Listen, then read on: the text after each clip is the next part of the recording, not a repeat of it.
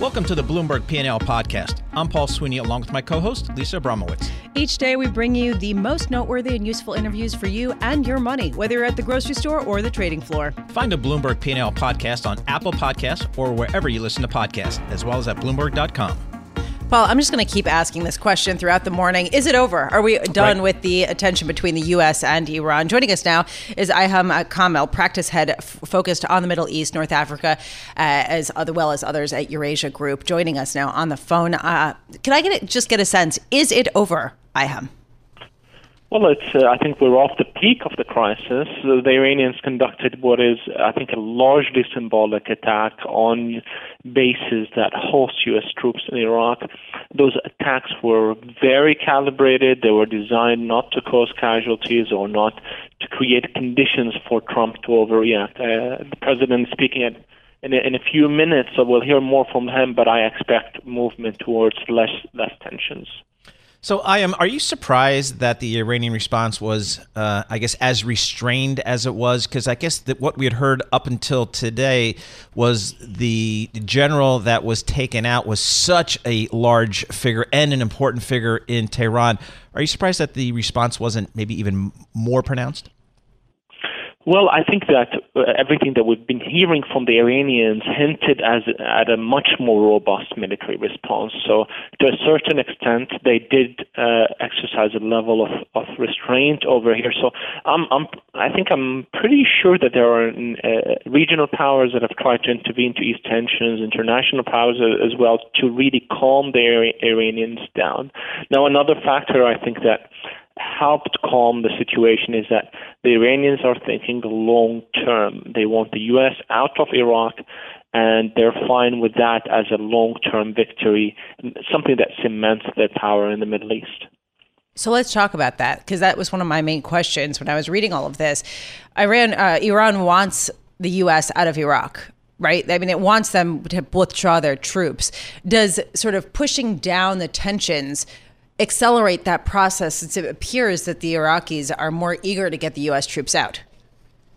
Well, I think that the less military confrontation that you have in Iraq between the U.S. and Iran, the easier it will be for President Trump to withdraw forces. He can't easily do it under fire, as in when he's been attacked in Iraq left and right, when there are tensions between Iran moving towards a widespread confrontation. Absent that, any form of really going down, moving away from tension, creates easier conditions for that.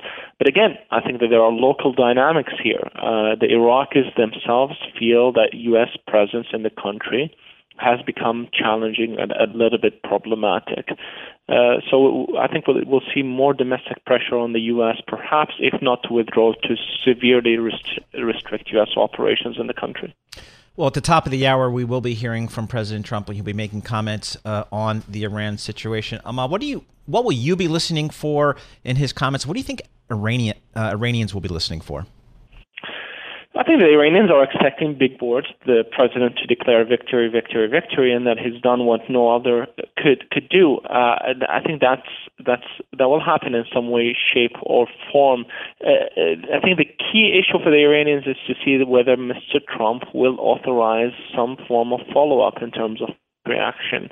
That's what they really care about. If there is no U.S. response in reaction to the missile attacks from Iran, I think the Iranians would feel much more comfortable, as in we're moving away from a sharper escalation. So that's what I think what the press conference is about. The press conference for the president himself is not just about Iran. This is about positioning himself as a strong leader, someone that has been able to do things that other leaders or other U.S. presidents were not able to do. So it's also made for domestic consumption or for a domestic audience in the U.S. So let's talk about the price of oil. It is down today and having the biggest two-day downdraft since December 2nd. And I'm wondering whether this is the beginning of more to come, in the sense as people realize there isn't going to necessarily be a disruption in supply. All of a sudden, things start to look a little bit more oversupplied, with a demand that seems to be basically balanced at this point. Well, I think that's a very interesting idea. Perhaps some of that risk that will be taken off, I think, will be reflected in oil prices. So we'll see some form of a dip, maybe a few dollars.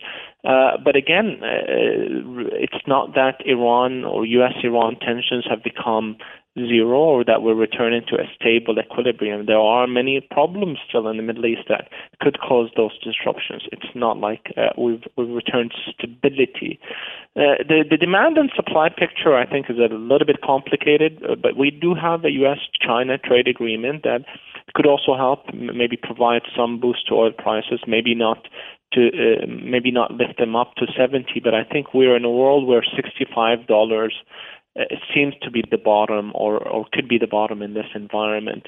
Absent any real confrontation or real outages in the Middle East, you're not really talking about oil moving north of 70 or in a strong direction.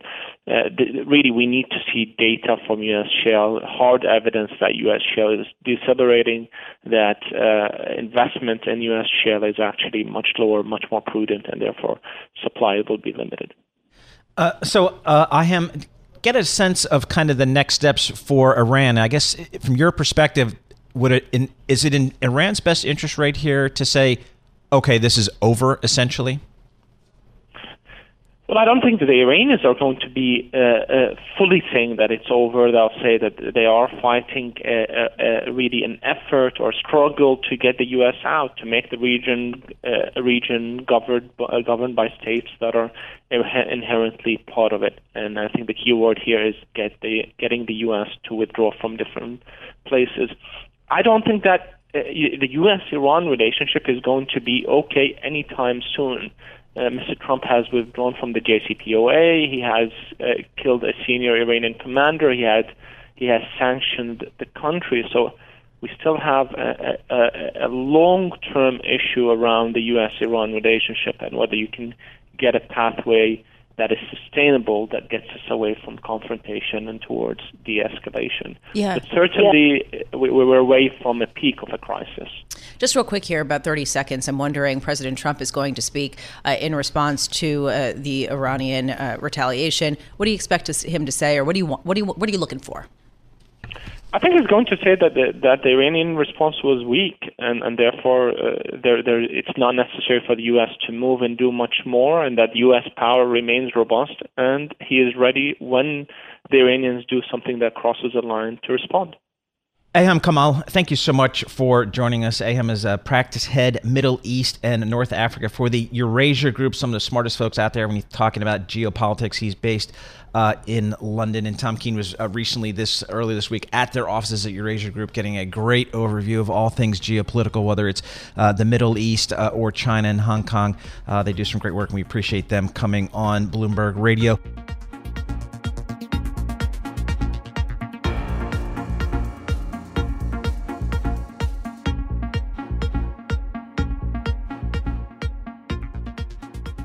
The question of the day, is it over? Are we done with the brief, very brief, if perhaps non-existent and recognizable turmoil that we saw in markets due to Iran-U.S. relations tensing up? Joining us now, Scott Wren, Senior Global Market Strategist at Wells Fargo Investment Institute, overseeing nearly $2 trillion. Joining us from St. Louis, Missouri. Is it over, Scott? Well, Lisa, Happy New Year, and probably while the market appears to think we're not going to see too much of an escalation, we think at least in the near term we're likely to see some more tit for tat, a little bit more escalation. But that's not really changing and has not changed really what our outlook is as we look out over 2020. So, Scott, give us your outlook for 2020, given the incredible kind of market response we saw in 2019. What do you do for an encore here? Well, I tell you, it's tough, Paul, and what we've been doing during the second half of 2019, we raised a little cash, we backed off of industrials, we got a little less cyclical, and that's pretty much our stance right now. Because for us, stocks are very close to fair value. We still like tech, we still like consumer discretionary, we still like financials. But if we see a total return somewhere in the mid-single-digit area, I think that's about right. For us, probably the upside surprise, you have to ask yourself, how much chasing are we going to see here? Because there's a lot of underinvested, whether they're professionals or retail investors, a lot of people with cash on the sidelines. We've seen a little chasing here. And then I think also a factor that could make our outlook too conservative is if we see the international economy stabilize and do a little bit better than what we thought. So I think those are a couple of the factors that we're trying to keep a close eye on, trying to project. But for right now, we think stocks are pretty close to fair value. There was a conversation on Bloomberg Television this morning about this idea that seems to be pervasive in markets, which is, honestly, unless we get a massive shock, stocks are going to keep rallying. Risk assets look good, and you don't want to miss out. The problem is, if we see a shock is the big caveat, and it seems like if we see a shock, everyone's going to try to escape out of the same narrow exit. How concerned are you about the lack of hedging and sort of the crowdedness of some of these risk trades? Well, a lot of times, as you approach a market high, and if you look at the performance, for instance, between the S&P equal weighted index and just the S&P, the performance is starting to widen there a little bit. It's nowhere near what you usually see at the market top. So really, I think there's a decent amount of liquidity in the market, but if you really see a meaningful shock, as is usually the case, there's a lack of liquidity on the way down. I mean, the bids just go away. And there's not a lot of people stepping in to buy, and that's where you see these big gaps down. So I think I'm not sure that's going to be any worse than it has been on meaningful big shocks in the past, and it's certainly something that you want to think about. And that's why we've talked to our clients. We had leaned hard towards stocks, for really the last 8 years. And for instance, if you're in a 60-40 stock bond type of portfolio, we want our clients to be pretty close to that right now, because as I said, there's a lot of risks out there. Stocks are not cheap, and we just want to be a little more careful here than we had been in previous years. Scott, I want to get your thoughts on valuations in the equity market. We've seen, obviously, in 2019, this 29% move up in the S&P 500 with very little to no earnings growth. Give us a sense of kind of where we are valuation-wise historically. Well, we've got a 175 number out there. So right now you're looking at about 18.6 times this year's earnings. And if you look at, over the last 20 years or so, the average forward price to earnings ratio would be, let's say, 16.3, something like that. So, you're certainly trading at a premium to that. Now, you could make the argument that, we're in a lower interest rate environment, the Fed's easy, people are underinvested. And so it's common that you get this push up in valuations in the later stages of a cycle. So, valuations are above average.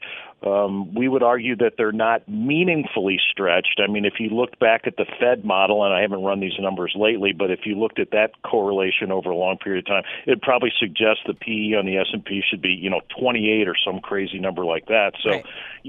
These correlations haven't held. It makes some sense that we're at a little bit of a premium, but we don't think there's too much upside in terms of valuations from here. We need to see some underlying earnings growth. Hey, Scott, thanks so much for joining us. We appreciate you coming on. Scott Wren, Senior Global Market Strategist for Wells Fargo Investment Institute, joining us on the phone from St. Louis.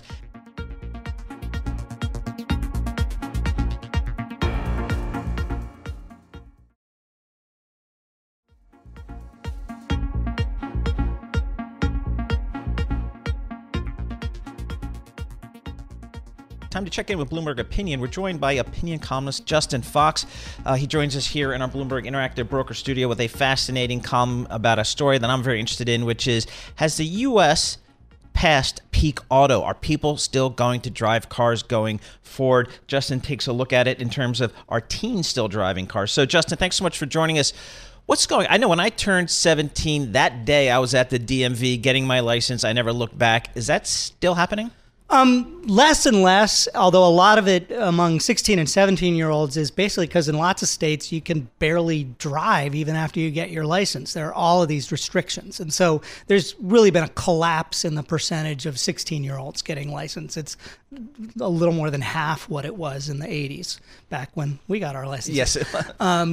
And you get to older ages and it's not as big a decline, but basically every age cohort in the U.S. below 45 is people are less likely to have licenses than they were in the early 80s. How much is this due to people moving to cities and moving away from more suburban and rural areas?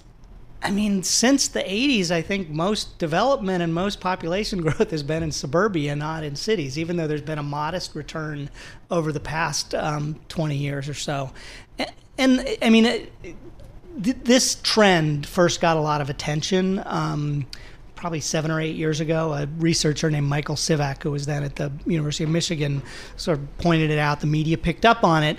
And it was a pretty precipitous decline in like 2007, 2008, 2009. And a lot of that was gas was really expensive and the economy was awful.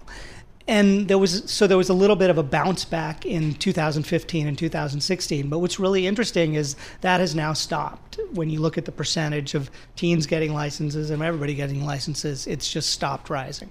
What's the Uber impact? You know, when I was down at Duke University recently, somebody was telling me, like when I was there, parking impossible to get. Now, like, lots of parking spaces around. The kids aren't bringing their cars because they just Uber everywhere.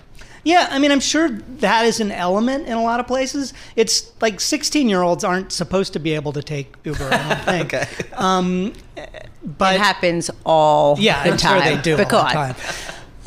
And they can tell you with their parents and all, but supposedly... Right. No, I mean alone. Yeah, but go on. Technically. But I mean, I'm sure that is part of it. There are alternatives like that. I'm sure smaller families are part of it. So there aren't 5 different kids to get around. If it's 1 or 2, then a parent might be able to do it. Can they spend more time with them? And I mean, there was a big, like, public transportation sort of hit its modern low in the U.S. in the 80s, and then had another drop in the mid 90s when gas prices were super cheap and the economy was booming. But it rose a lot through about 2014, but it's not rising lately either. So it is kind of, I mean, one thing, if you look at older Americans or just people with jobs, telecommuting. More people are able to do jobs without driving there, but this really confusing. I gotta say, I'm not totally getting any of these explanations, because I know I grew up in New York City, and yes, I failed my driver's test more than once. It wasn't my fault. Let's not talk about it. But it was a stick shift, and the guy hated me. But it's okay. I've forgiven you if you're listening. But I will say, sort of. I will say that it was a source of deep anxiety growing up. Like, what happens if you can't leave a big city? I mean, how do you not have a license? How do you travel somewhere and rent a car? I'm sorry, that I just don't believe that simply having an Uber once in a while changes that. I mean, for most people it doesn't. It's still clear that most Americans get driver's licenses. Most Americans have cars.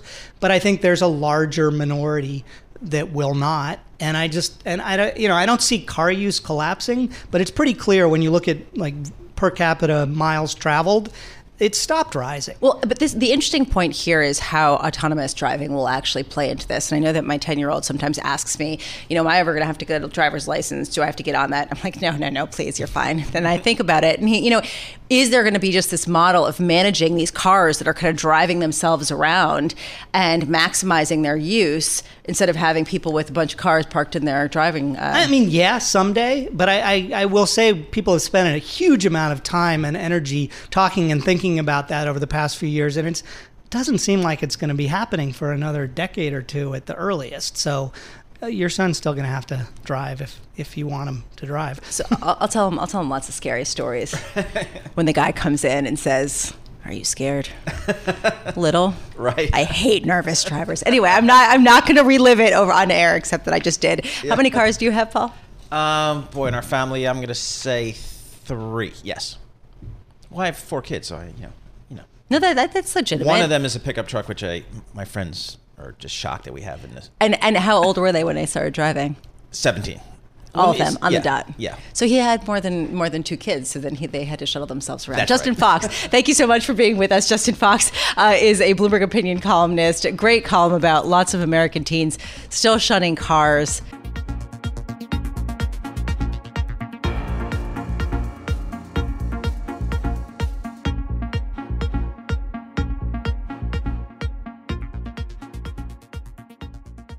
Right now, my big question is, given the fact that Iran can't necessarily be seen internally as standing down, I do wonder what the response is going to be. Yes. Chris Liu joining us right now, senior fellow at the University of Virginia Miller Center, also former Deputy Secretary of Labor under President Obama. He has served in a variety of administrations over decades. Thank you so much for being with us on the phone from Charlottesville, Virginia. I just want to first get your reaction. If you were listening to President Trump's comments on Iran, what was your takeaway? Well, I thought it was encouraging in the sense that, he was offered an off-ramp to de-escalate, and it appears that he is taking that for now. It will be interesting to see what the Iranians think of this. I mean, he was, in my mind, taking sort of a premature victory lap.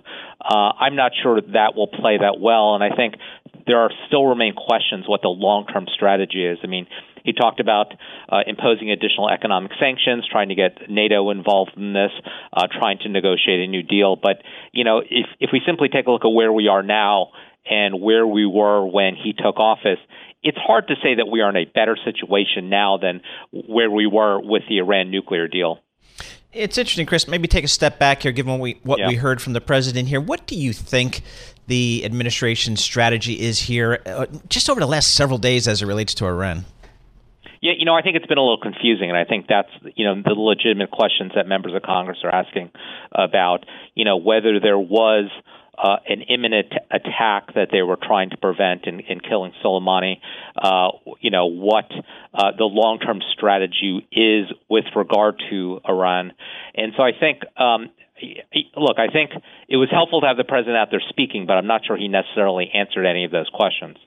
I'm wondering also what the broader message from this incident would be if Iran does not retaliate any further. I know that there have been a number of reports that Kim Jong-un over in North Korea is suspected to be incentivized to double down on his nuclear production simply because he doesn't want to be taken out by a drone either. So what's your sense of that? Well, I think that's exactly right. I mean, I think the minute the president ripped up the Iran nuclear deal, it makes it certainly harder to try to execute any kind of deal with North Korea because, the president, the United States can't be trusted to live up to their arrangements. I also think, this was as much of anything an important, last night's attack was a way that the Iranian leadership could show that they're people, that they were taking this seriously. But, I think we should make no mistake. I mean, this is a very dangerous regime that will figure out other ways to strike back either at Americans, allies, American businesses in ways that maybe are as dangerous but we're less able to put our fingers that they did it. Chris, there's some that are suggesting that there is some politics involved here in what's going on with Iran in terms of the United States, taking out General Soleimani as it relates to impeachment. Do you think there's a tie in there? To what extent? Look, I don't want to speculate on that. I'd like to think that this was a thought out strategy. That being said, look, obviously we've been talking about this attack for the last 5 or 6 days, and not talking about impeachment. Impeachment is still obviously out there on the horizon and probably shorter term horizon. But I think it does raise sort of broader issues as to what the administration's broader policy is, and it's very muddled at the moment, and I'm sure the actions over the last 5 or 6 days haven't really clarified that in any way. What's your sense of the recent developments about impeachment, about the fact that Senate Democrats are trying to figure out how to pass it off to Senate without necessarily getting a sort of whitewashing of the whole affair? Yeah, I think it's interesting. I mean, I think the Speaker Pelosi, will probably send over the articles of impeachment, she says, soon. And what we've seen over the last couple of weeks since the House passed impeachment was a number of developments. We've seen some important reporting out of the New York Times about other meetings that happened in the White House on the holding of Ukrainian aid that we didn't know about in advance. We've had the release of some documents that show greater involvement by the White House in this decision. And we obviously have the big news from the other day that John Bolton, the former national security advisor, is willing to testify. So what that shows you is that there are a lot of additional documents, additional witnesses and testimony. And so even if Democrats were not able to get an agreement up front that those documents and witnesses would be part of a Senate trial, they've certainly made a public case that we're only seeing basically the tip of the iceberg right now. This, I think, will clearly be revisited, even if the Senate trial starts without an agreement on additional witnesses. There will be motions by Senate Democrats to try to call those witnesses. And frankly, a lot of this is going to rely on whether those handful of moderate Senate Republicans and whether they're willing to break from their leadership and call some of these witnesses.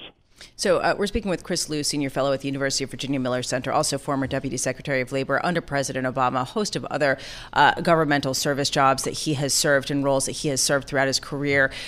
I am wondering, I want to go back to Paul's question where he was asking about the relation between the strikes over in Iran as well as, the impeachment trials. And does this give President Trump much more popularity among Republicans and support among Republicans just because it seems to have been incredibly successful? Look, I think the jury's still out on this right now. Some of the recent polling, and it shouldn't surprise you. I mean, everything in this country right now breaks on partisan lines.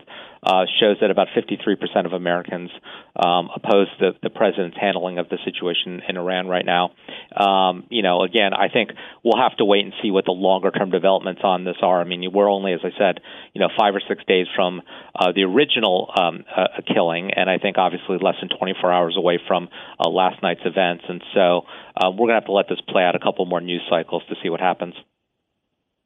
So, Chris, just going back to impeachment real quickly, I'm just kind of wondering what next steps are, because we're obviously in uncharted territory here. Who do you think has the leverage here between the Democrats and Republicans here? Because it's, Speaker Pelosi withholding the articles of impeachment is unusual, I guess, just given by the little bit of precedent that we do have. Well, look, I think the initial leverage right now is being held by the Senate Republican leader, Mitch McConnell. I mean, obviously, he controls he controls the process. He's got the 51 votes to move forward. But I think, I think the challenge will be for him to keep some of those moderate Republicans in line when Senate Democrats start asking for additional votes. And so, I think I think we've only sort of seen the first, card being played at this point, and it'll be interesting to see how things play out. And again, whether House Democrats try in some way to call John Bolton as some part of a formal hearing. I mean, he said he will testify before the Senate, but there's no reason, frankly, at this point why he would not testify before the House as well.